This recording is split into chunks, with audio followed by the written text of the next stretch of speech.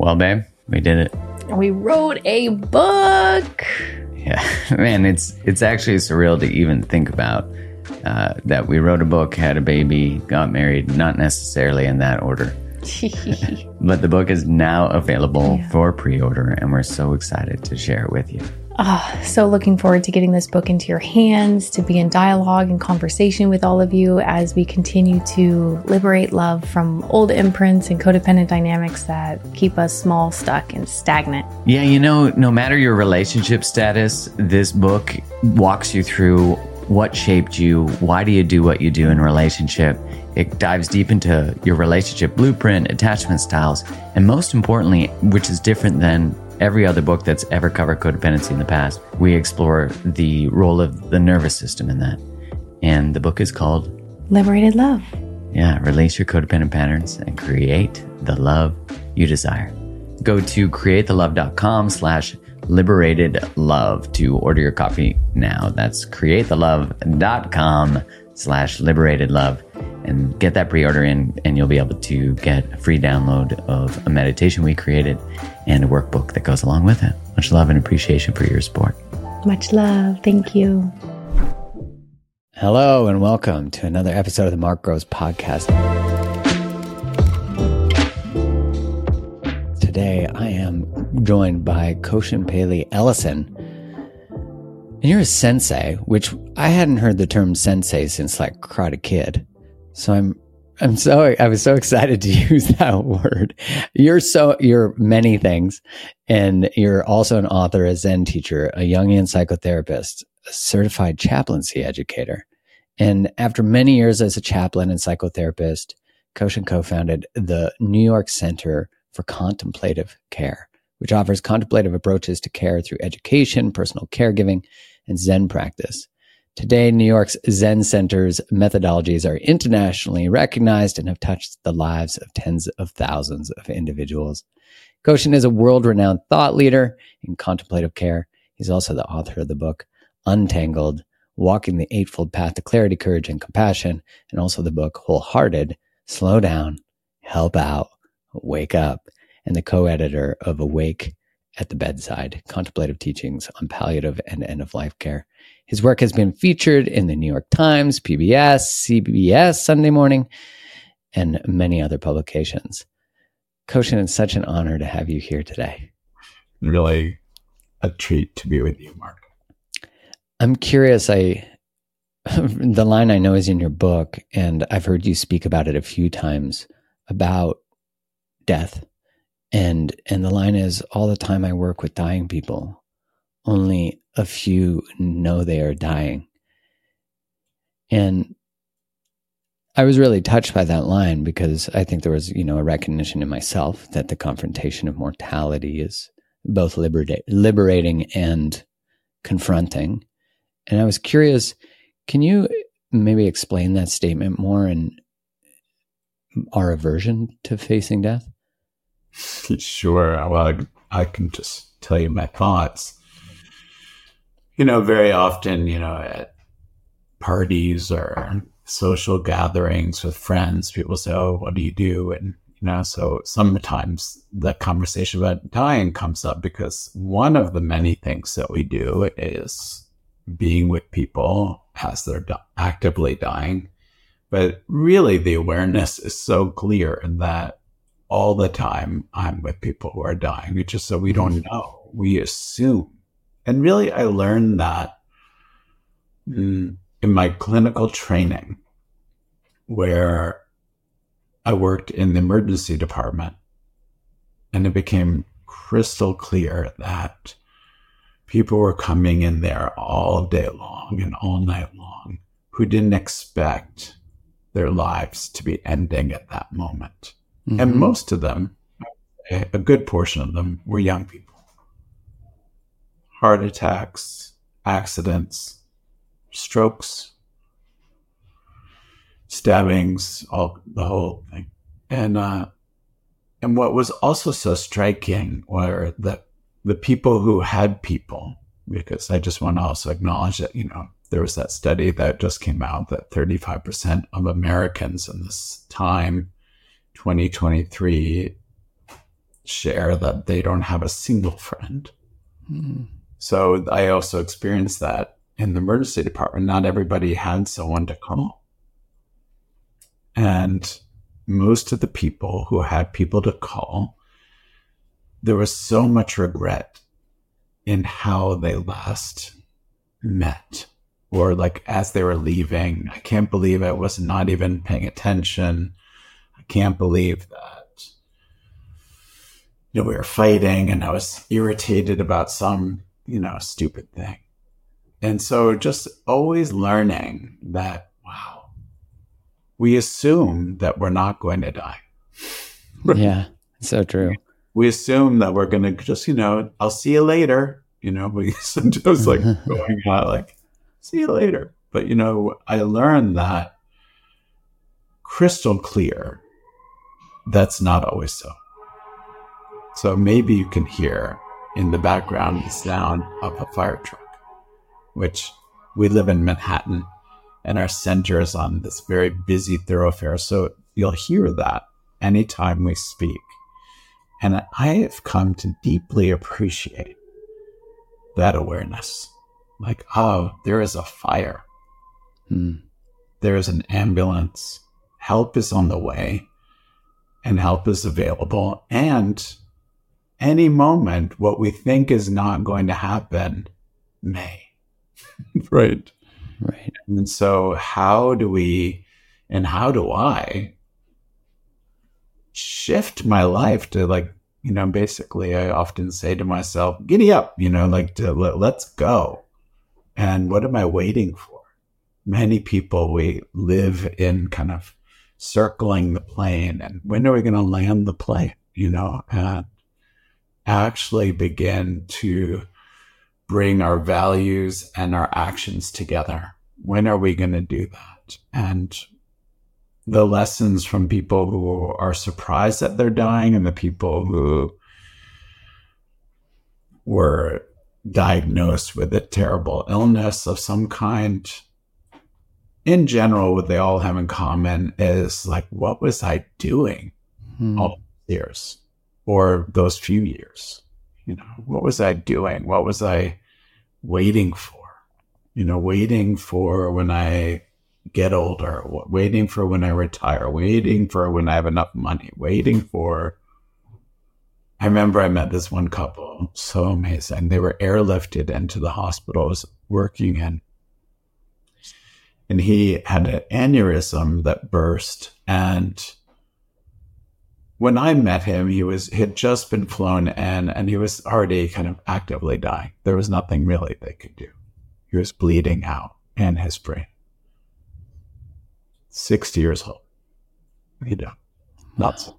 And I said, I was asking the wife, his wife, like, wow, what happened? He said, we were going to his retirement party. Because this was going to be the beginning of our life together.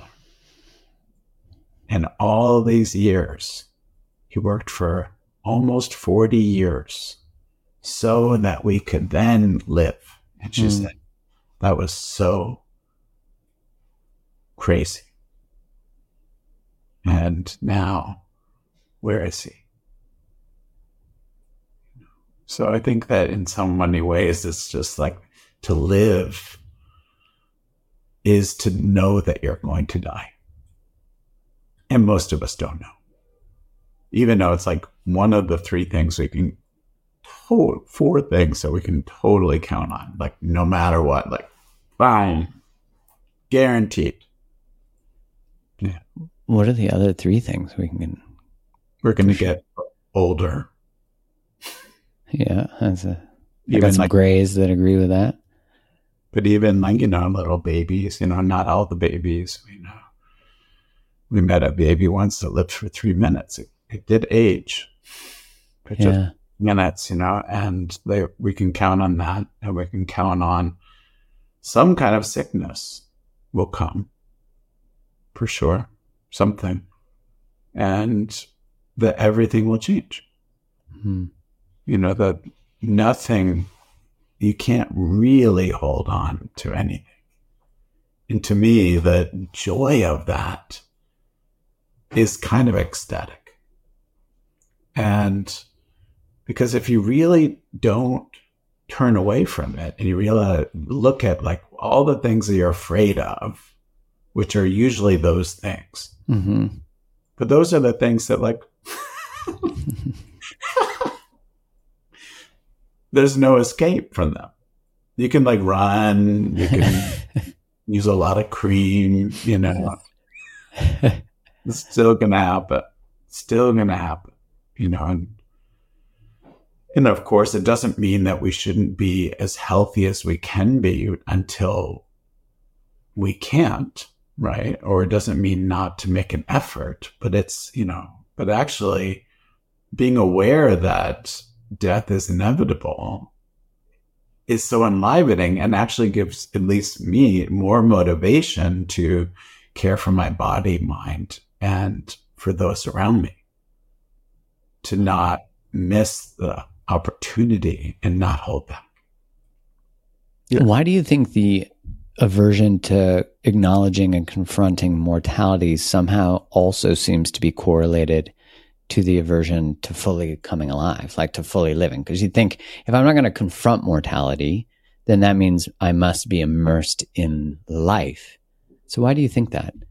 Well, mostly I think that it's a fear of living, because people are afraid to step outside of what they're familiar with.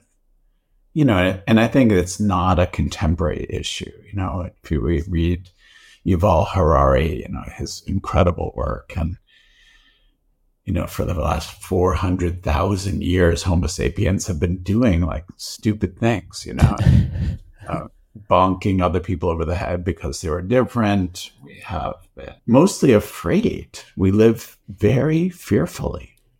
And so I think that, you know, I often think of, you know, the founder of Buddhism, who was just, you know, a guy, like it could have been named Mark or Koshin or, you know, whatever. And what he really realized at a certain point, that he was like, you know, trying to do a lot of different things. He was listening to some interesting podcasts and buying different apps. And at a certain point, he knew that he was not really confronting his fear. And so he sat under this tree famously, well, you know, maybe, you know, as the story goes, and really met his fear. He said, I'm not going to get up from here until I can see through my fear. Because he realized that, you know, I'm kind of trying a lot of different things. It's not going to do it. Or it wasn't doing it for him, at least. And he really saw how powerful fear is and how it was controlling him. You know, recently we had a retreat, and with a bunch of clinicians and also volunteers and people who are involved in service work and contemplative care retreat that we have every year. And we do this thing where we often do, which is cross the line if you cross the line if you have this experience. And one of the things that we talk a lot about are values. And so cross the line if you still feel that basically controlled by your fear. And what was so moving is that we had gotten to a place in the retreat that where it felt like people were pretty honest and close, and most people crossed the line. They put their bodies into it and said, yes, I'm still basically motivated by fear. And so I think that we just can't really underestimate. And I know that's true for me. Like, until I can really pierce, like, what I'm afraid of, I'm not going to really be with you. Like, there you are, Mark. How do we even make that self-assessment? Like, how do I know if the way I'm living is still fear-based? Ask some friends. True reflections, hey? If you have really good friends who can really see you and hear you, you know, our friend Io 10 days, you know, she talks about, you know, we really all need to have our pips, like Gladys had her pips, you know. And those are the people who know your moves, and they know you. And such a great image, right? It's so good. And so like they're the people who are like, they know how you move, and they know when you're afraid, and they know when you're hesitating in your life. I also think a lot about that expression, like, oh, people are doing the best they can. And really, are we really? I think that same when I hear people are doing the best they can with what they had. And I'm like, yeah, and there's so much conscious untapped potential that we know, like, you're conscious that there's a conversation you need to have. You're conscious there's a choice you need to make. But that, like, why do you think we stay suspended in that? Like, a better life is available on the other side of the letting go, the breakup, that's saying I love you, saying I hate you, saying, no, maybe not hate, but not with a Zen teacher. But, that there's, or I'm upset. I feel distant. I don't love my work anymore. Like these truths that if we release them, now we're working with the material. And maybe that is the material before it's the material. What do you think? I think that it's very comfortable to stay one-sided. It's very comfortable to stay even in our, what feels bad, and there's a story that Jack Kornfield tells that I've loved so much, where he says, like he was studying with this teacher, Ajahn Chah, who was like this incredible guy. And Jack was like, who's that guy who comes around from time to time? Do you know the story? No. It's so great. And he's like, oh, he comes around here, and after a little while, it's like, this place smells bad. It smells like shit here, like, I'm like, go somewhere else. This place isn't the real thing, And then he goes to like Japan and tries Zen for a while. And after a while, that place stinks too. And then he goes back to America and tries, Christianity or something, and then comes back to Tibet and, and then comes back, just always on the move. And after a while, every place smells like shit. And he's like, what he doesn't realize is that, actually, I think I wrote about this in Untangled. Just the story is so good. And because he said, but what he doesn't realize is like, he's the one carrying around his own shit bag. And what happens is like that finally he sets it down and it starts to smell. That's like all of us. And so I think it's super important just to be humble enough to realize we all are doing that in some way.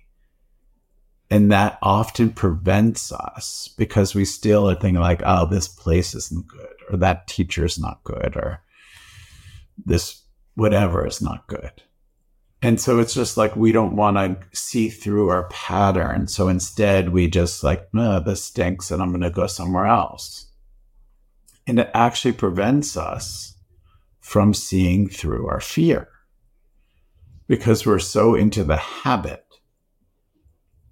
that we even reject loving relationships or places that challenge us because we're scared, and we feed the fear more than we feed fearlessness. And to me, the beauty of a steady practice, whatever you're practicing, actually, but like really steady and deep practice, is that you begin to drop down into the place where you're like, oh yeah, look at me.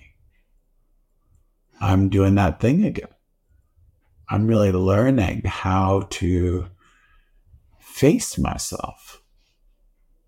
And so that we stop fooling ourselves, and there's this other Zen teacher. He used to like wake up every morning and say, are you awake? And he would answer, yes, I am. And then he would say, don't be deceived. And he would say, no, I won't. Because I think we have loved that. And he used to do that apparently all the time, but out loud, and which is so generous. It is. That you get a window into his own humanity. I think we put teachers on a pedestal and then we don't humanize them. And I think part of teaching is actually expressing the challenges we face ourselves, which, like, saying that you're a great product that must be replicated and I've got everything down. To me, that's the biggest red flag in the world. It's super creepy. Yeah, it is creepy. It is creepy because there's such a manipulative nature to the projection of perfection. And if anything, it's like, I think there's a resonance to integrity. Like there's a resonance to humility. I want to tell you something I find to be true. Something that all humans have in common is that their nervous systems are generally dysregulated. We walk around unconsciously, never realizing that our state of being is what is causing us to feel anxious, stressed, and overwhelmed. So we go about our lives and our work and our eat and our sleep, repeat, without taking a moment to take a breath. And if we don't address the state of our nervous systems, we're always going to feel like we're on a hamster wheel, and it really never stops. But the good news is that there are many ways that we can actually regulate our nervous system and finally slow down enough to see clearly, to exhale. Now, personally, I've been regulating mine in just minutes every day with a breathwork practice on Open, and I think you would really love it. I love doing breathwork every morning or before I sit down to work for the day because it helps me ensure that I'm fully present for all the things on my to-do list. I don't want to just do. I want to do things right and be present to them. Right now, I'm really vibing with the performance breath to help me with my focus. This 6-minute interval breathing pattern helps me increase my lung capacity and my resilience to stress. I love this powerful technique because it helps me perform better in 2 important areas of my life, my fitness and my work. Now, the best part about it is that it's only 6 minutes a day, which is awesome for my busy schedule, and Open has made many other different breathwork practices that I have tried and that I love that we get to choose from. So I can switch it up anytime I want, and since I'm done in minutes, I can't not afford to do it because it helps me be more productive than I would have been had I not done it. So if you want to stay focused and have optimal performance just like me, start off the new year right with Open. Get 30 days free by visiting withopen.com/createthelove. Again, that's 30 days free by visiting withopen.com/createthelove. But also, why do you think we get trapped in, that story that you told? I see this a lot, and, also reflecting on the projection it is too, that we just often don't think our own shit stinks, or we don't believe it can. Why do I think that? Yeah, like what is the trap that makes us not even have the ability to, or if we smell shit, it's not our shit, For a long time, I really held a very specific feeling of my own victimization. And I had experienced terrible things. Sexual violence, physical violence, anti-Semitic violence. I've been shot at, serious things. And I had built, for good reasons, for a time, an identity around that, which is, classic kind of trauma response. Mm-hmm. And I'm so grateful, because otherwise, who knows? But at a certain point, I realized that it was not allowing me to actually see what else was true. And I was walking around as if those things were still happening actively, which was so painful. And actually, I realized that I wasn't able to trust people, even though I was still trying to project, like, I'm really nice. And I was always trying to get everyone to like me. And I wanted people to like me because if they didn't like me, it was dangerous. Back then. So it was like living in a dream.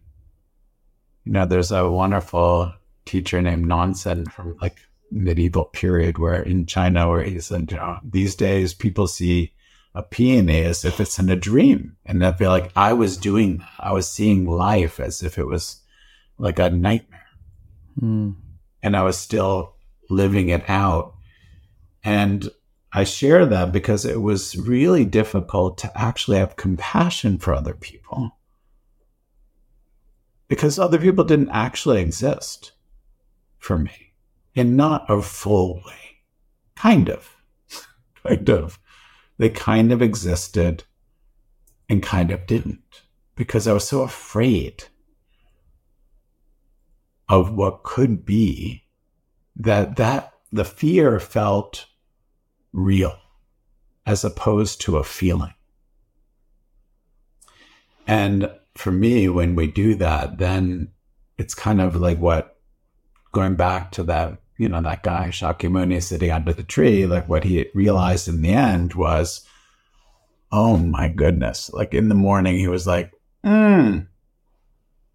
And what he said was, "O house builder, thou art seen at last. The ridge pole is shattered. Nevermore will you build a house of sorrow." And I remember thinking, when I heard that the first time, I was like, that is some gangster stuff. Like, who knows how to do that? Right. To actually shatter the ridgepole, like to take apart and to really take responsibility of like, I'm creating this sorrowful, fearful life.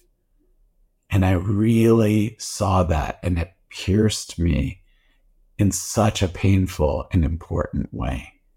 And I feel like so grateful for that. So grateful, because actually it was the beginning of me turning the light to where I didn't want it, and I feel like that continues to be my basic instruction inside of myself. Lean in. Lean in and giddy up. Yeehaw. Yeah. Well, to bring that, because how do you even, when you're accessing the depths of the pain that you spoke of, your experience of suffering, to access that and not also be able to access joy and possibility and levity. Because what I love so much about my experience of your work, and even in this conversation, is that you bring levity to it. It's like I drop in and I'm in the pain, but then you bring humor in. So I'm in the pain, but I'm also in joy. So I get to experience this contrast. And like, what an art. Isn't that what all the best comedians do? Is they like tell you a truth about culture or society or their perception of it. And then all of a sudden, and you're like, ugh. And then all of a sudden you're laughing. So how do we access humor in the space of doing that? Is it that life, if you take it too seriously, it'll drag your shit right down, Well, it's like to be completely serious, because life is serious, right? Yeah. And life and death, it's like, this is it. It's immediate. Folks. Yeah.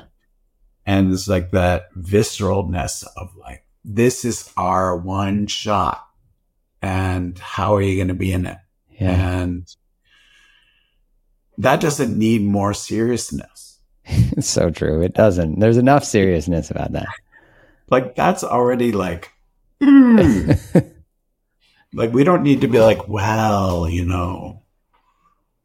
have to be serious on top of that. It's crazy.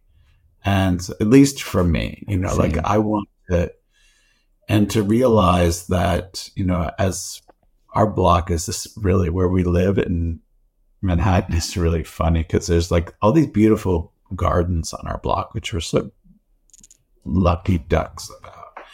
And it's also a block that a lot of people like to walk their dogs. So there's like a lot of shit, So to me, it's like the perfect, and like, of course, some of the people like, I don't want to pick that up, and so like they leave it.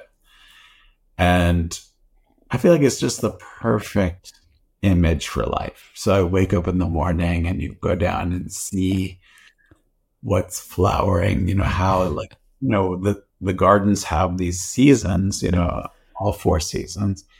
And so does the dog shit, it's like, it's kind of amazing. And like, it turns out there's big dogs and little dogs. So there's big shits and little shits. And like, it's so great, and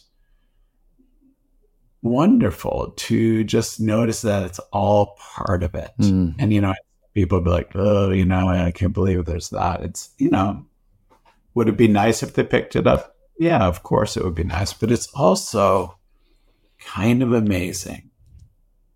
Oh, I remember Jodo was my husband, and we were standing in a corner, and this person comes up with their giant dog, the like Saint Bernard, and it takes this huge dump right next to us, like about an inch from my foot. And she looks at it, and she looks at us, and just leaves with her dog. It was just so fascinating. And she had just like kind of a blank look. And it was such an interesting moment to me about like, wow, I could make her into an enemy. I could make her into a terrible person. I could, all of these things, I could make it into something. Oh, see, like the world has gone to shit because people don't care about each other. Yeah. Or I could really think of her and say like, wow, what is going on in her life that she doesn't really register that other people are there? And what must that be like? Like to actually use our life, because it's always running out, to be curious, to be open, to not be overly serious, and to care. Do you think that contemplative step, that curious, because if I go to judgment right there, which let's be honest, if I'm in New York, that access, it seems quicker. I've been to dog parks in New York. I've seen a fair amount of poop on the street. Judge you. Yeah, that it would be immediate, like they don't care about the streets, they're selfish, they're self-involved. But when I go to that curiosity that you're inviting, is that what true presence is? Well, I would never say what I'm doing is true presence. Well, okay. Is it the attempt at, because are you really in the now if you're curious rather than judging? Yeah. You're going to redefine Webster's dictionary's versions of these things, if you don't mind. You know what I mean? That like the act of curiosity. Well, what I can tell you is that it feels free, you know, and feel not a prisoner of reactivity and habit. So I feel in that moment like a lot of things are possible. How cool is that? So I can actually have flexibility in my mind. And if I can have flexibility and curiosity in my mind in those moments, it feels great.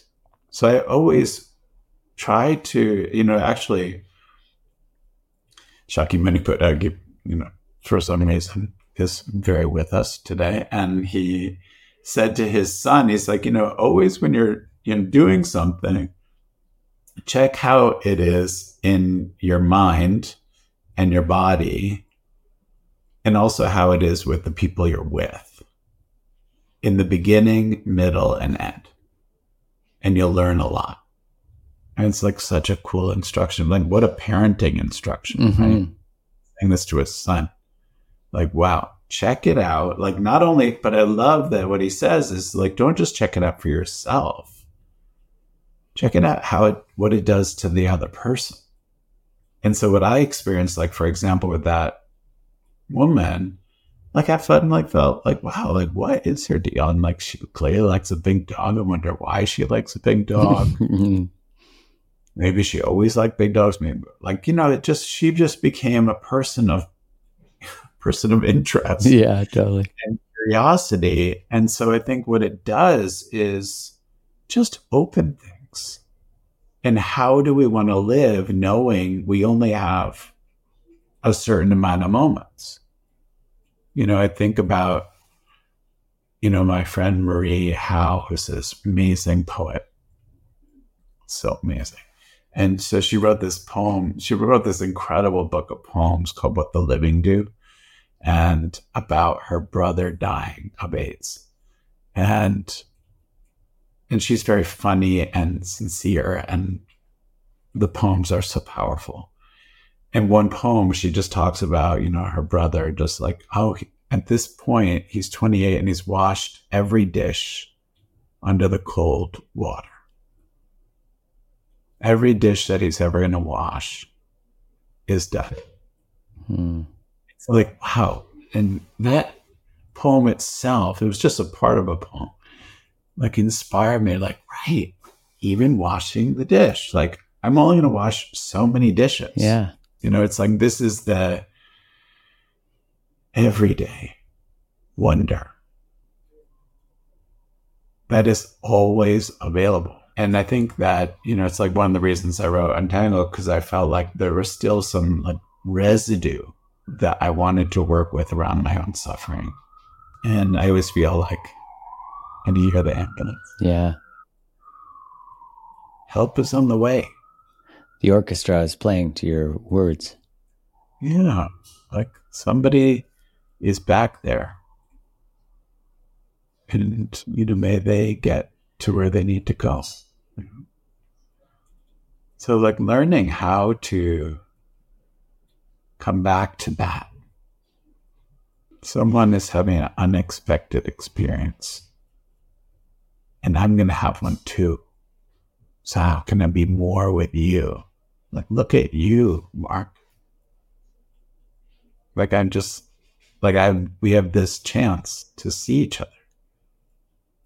To like really look at you. The color of your shirt. That wristband you have, your ring. Your face. Like, this is it. Like, this is like the whole deal.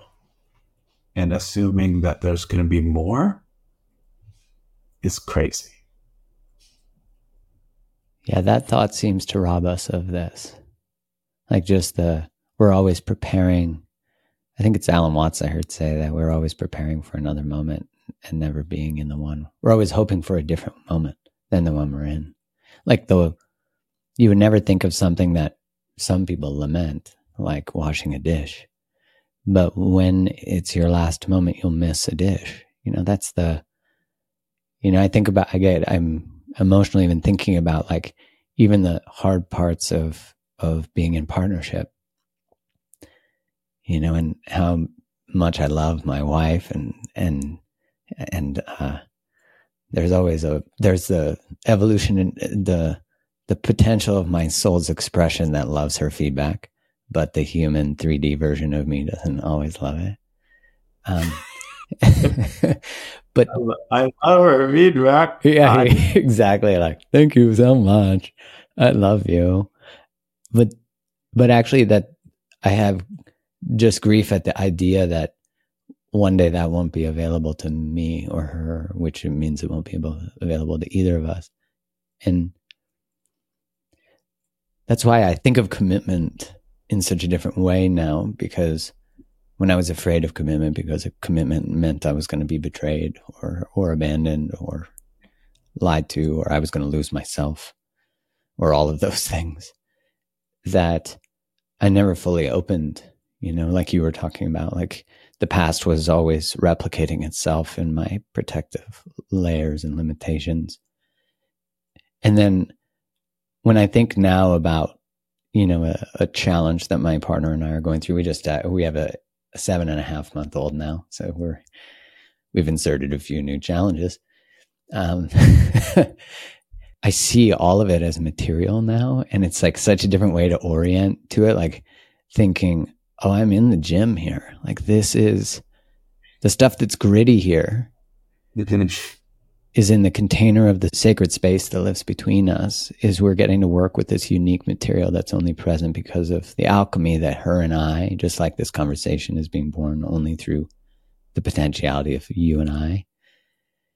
But just like how I'm going to miss that, like and I think by just the record, I just get sadness thinking about it, but it's like such a sense of love. Like what a gift we have to be able to learn this stuff, to be able to have these conversations, to be able to Like for you to write a book to work with material so that we may work with ours. Like that to me is like, what a beautiful gift to bring your material to the world. Your stuff that you're like other people would say, I got shame.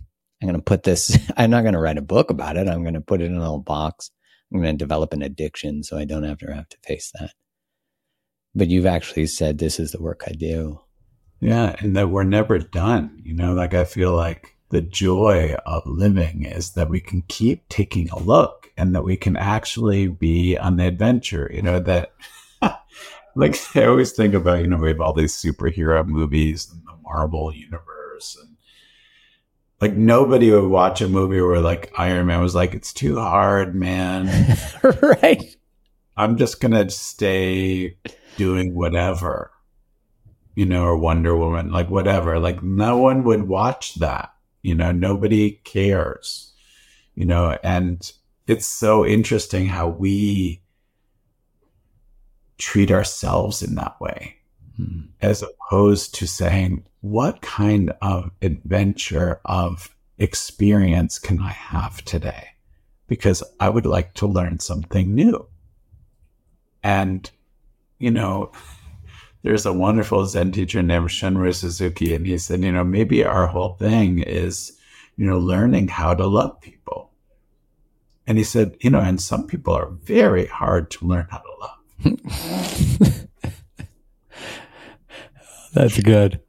So beautiful, right? And so true, you know, and like that, like some people are just really hard to love. Like each of us usually have some edge with someone that we like don't want to love them, you know. Yeah. And the beauty is like, to me, it's like, oh, right, then that's the opportunity. Like there's someone in my mind, you know, like who they're my challenge. You know, and so how do I figure out how to love them, you know, unsentimentally, but just allow them to be fully a human, a being who loves and suffers, you know. To be presented with the woman with the St. Bernard who drops a nuke right in front of you, you know, and to be invited to that curious space of like, I wonder what's going on in her life. I think about I wanted to come back to the funny metaphor that you were talking about, that like, here you are, beautiful gardens, and here you are, little grenades everywhere, you know, little landmines. And yet that is life. Like that is life. I was listening to a lecture from Ram Dass recently, and he was talking about there will only be a part of you that's afraid to be burned if there's a part of you that's still trying to protect itself. Like the fire is only too hot if there's a part of you that's still trying to protect yourself. And I was thinking, because in that week, my son was sick, and that was scary because it was the first time. And then my dog had an infection under his tongue and he couldn't eat. And I was thinking about how painful life can be sometimes. But I was also, when I happened to come upon that lecture at the same time, of course, and I was so struck by that line because I thought, yeah, if I'm trying to protect myself from this experience, from suffering, from feeling the pain of my dog, the love I have for him, my son, then I'll get burned. But if I'm just with that, then I get to experience love. Like that's love. And it's such a strange paradox because I didn't go to school and learn that. I had to learn that through developing compassion and curiosity for my own anger and grief and suffering. And so when you wrote Untangled, what were you hoping to untangle from? Many things. But I would say the theme of it was that part of my suffering was that in one of the houses I grew up in, you know, it was said to not talk about it. You didn't talk about how you were suffering. And if you did, you were betraying the family. Well, what I was really seeing was that there were layers of that seemed thin, but were coating everything. Where I wasn't really even being completely transparent with myself around my own pain. So there was layers of my own pain that I was not really experiencing, because even telling it to myself felt like that little terrible teaching of like, you don't betray the family, don't. And like keeping it a secret and suffering alone and lonely in that suffering. I wanted to see through that and to say, like, what will happen if I can just say what it is? And, writing has been always a path of freedom for me, and learning how to teach from that. And I see my role as student and teacher as one thing. And then just like, and I feel like I want to be the kind of student that's always learning. And I always want to be a teacher who's always a student who's always learning. And so I wanted to learn about how I suffered and what were the areas that I was still holding on to. And I really came up to this sense of this cage that was the size of my body. And this image came in the writing of this cage, the size of my body that I used to think was armor. But it was a cage. And what felt interesting is like, it really felt like the front was open, but I was still in it. Like I still wouldn't step out of it because I wasn't really aware of what was on the sides of it and the back of it. And I really needed to explore the ways in which I was holding on to some of these stories as identity, and how that was really changing me in ways that were painful. And the funny and the paradox is that seeing through it and seeing it more clearly is also painful. And yet it's kind of like when you rip off a Band-Aid or rip off like a piece of like tape or something. It's like it hurts, but it only hurts for much less time. And so like learning how to do that and like, oh yeah, that hurts. Ooh, ow, ow, ow. But it's like, then it's done. It's like, I said it. It was said. And there was a freedom in the saying that was incredibly powerful and incredibly important. And I even feel like kind of revolutionary in myself. And I just got very close to things that I'd tried to keep myself away from. In particular, the abuse. And in particular, this one memory that I had of being hunted in the woods. And by these guys in four-wheelers in the night, hunting me as a Jew in the woods. And that memory actually came while I was like really trying. I felt like there was something I didn't remember. And that came to me, and literally I was on my bike and fell off my bike when that memory came to me. And just, so I think that these moments are very important and also trusting the moments that they're ready to unlock. And to feel that I have enough ground. Because I feel also very grounded and very receptive at the same time, which to me is like a very important blend. So I feel very connected to community. I've got my pips. Yeah. And I have a very, strong practice and an amazing analyst that I've been working with for a long time. Wonderful teacher. And, so I just feel like I feel ready for it. And I can receive this kind of, a shock of it. And And of course, that unlocked a lot of other things and allowed me in some ways to just feel much more grounded and open and curious in ways that continue to surprise me. The words you use there of like community and like open to the revelations and also and needing to be grounded. How do you recommend for people to do that, to prepare?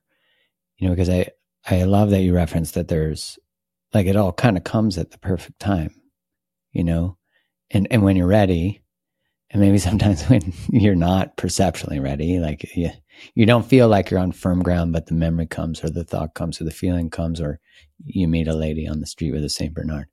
It's like, how do you recommend people find or create resources like that? Yeah, a few things that really come to mind. One is that we need our PIPs. We need to develop, in this time, again, 35% of people reporting, which then usually means it's higher. Mm-hmm. Not having a single friend. And don't forget that some of these people are also married who said, mm-hmm. So, and also being alone in a relationship or feeling lonely in a relationship is even more intense in a way. Find your people, find your PIPs, like find one, start with one, and connect to community-based organizations, allow yourself to belong. Even if you feel like you're like, that's the last thing in the world that feels okay, find some way to connect to others. And, someone once asked the Dalai Lama, like, well, I feel so alone and lonely and burnt out and I don't know what to do. And he's like, well, serve others then. So, learning how to volunteer or show up somewhere where you can actually be of service and meet others who share that value. Build some value-based relationships. It's major. And that's, to me, maybe the most important one. And ask for the help that you need and see if you can get some. Yeah. Learning to do that. How do we begin to develop or create a resource, the courage to move towards this untanglement?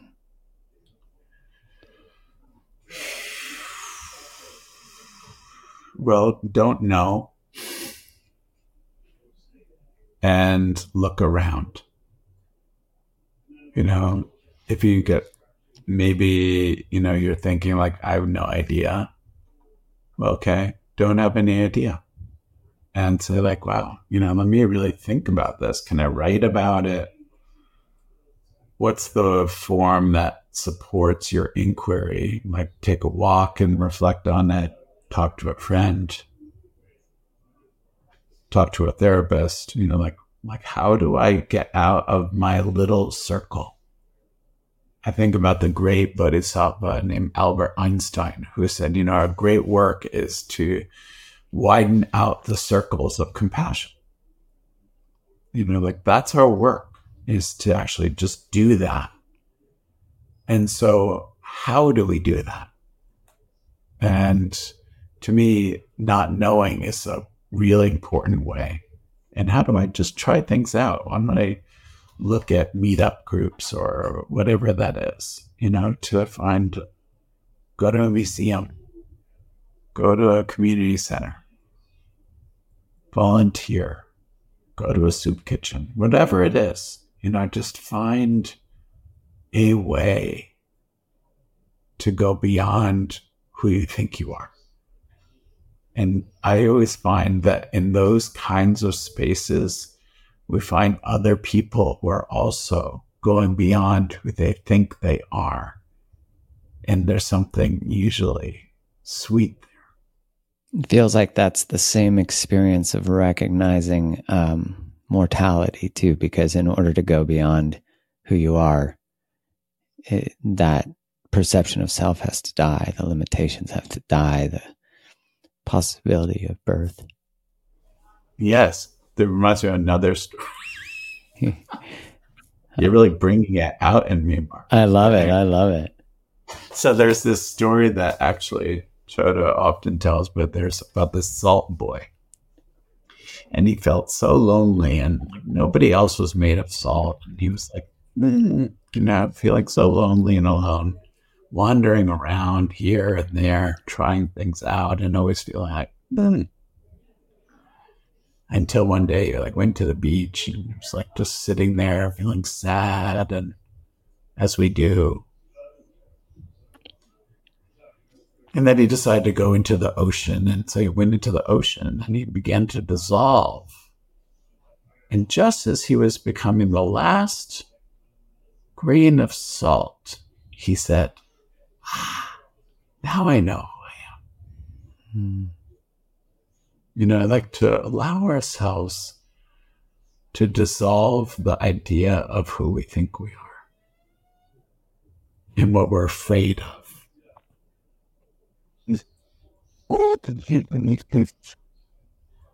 Our self-limiting ideas don't tend to be helpful. No. They don't usually No. let us step towards, full embodiment, fully expressed, fully. I think about, the fears that live in stepping fully into yourself. That if I do, then I'll be rejected. I'll be not loved. But at the same time, you are living in that perpetual experience by not allowing yourself. You blame other people, but really you're the source of that move from martyrdom or victim, because you spoke about your own journey of that. It seems to be like it's a moment, right? Like a moment where we have a clarity that we've been gaining power through the perception or projection of powerlessness. But then all of a sudden we say no more. I used to work in oncology as a sales rep. Yeah, I was in pharma for 14 years. I'm moving through the karmic loop of this. But it taught me so much. And one of the things that it taught me was in that experience with the oncologist. I worked a day where I did a preceptorship. And I sat in on a session that he was doing with someone who had kidney cancer.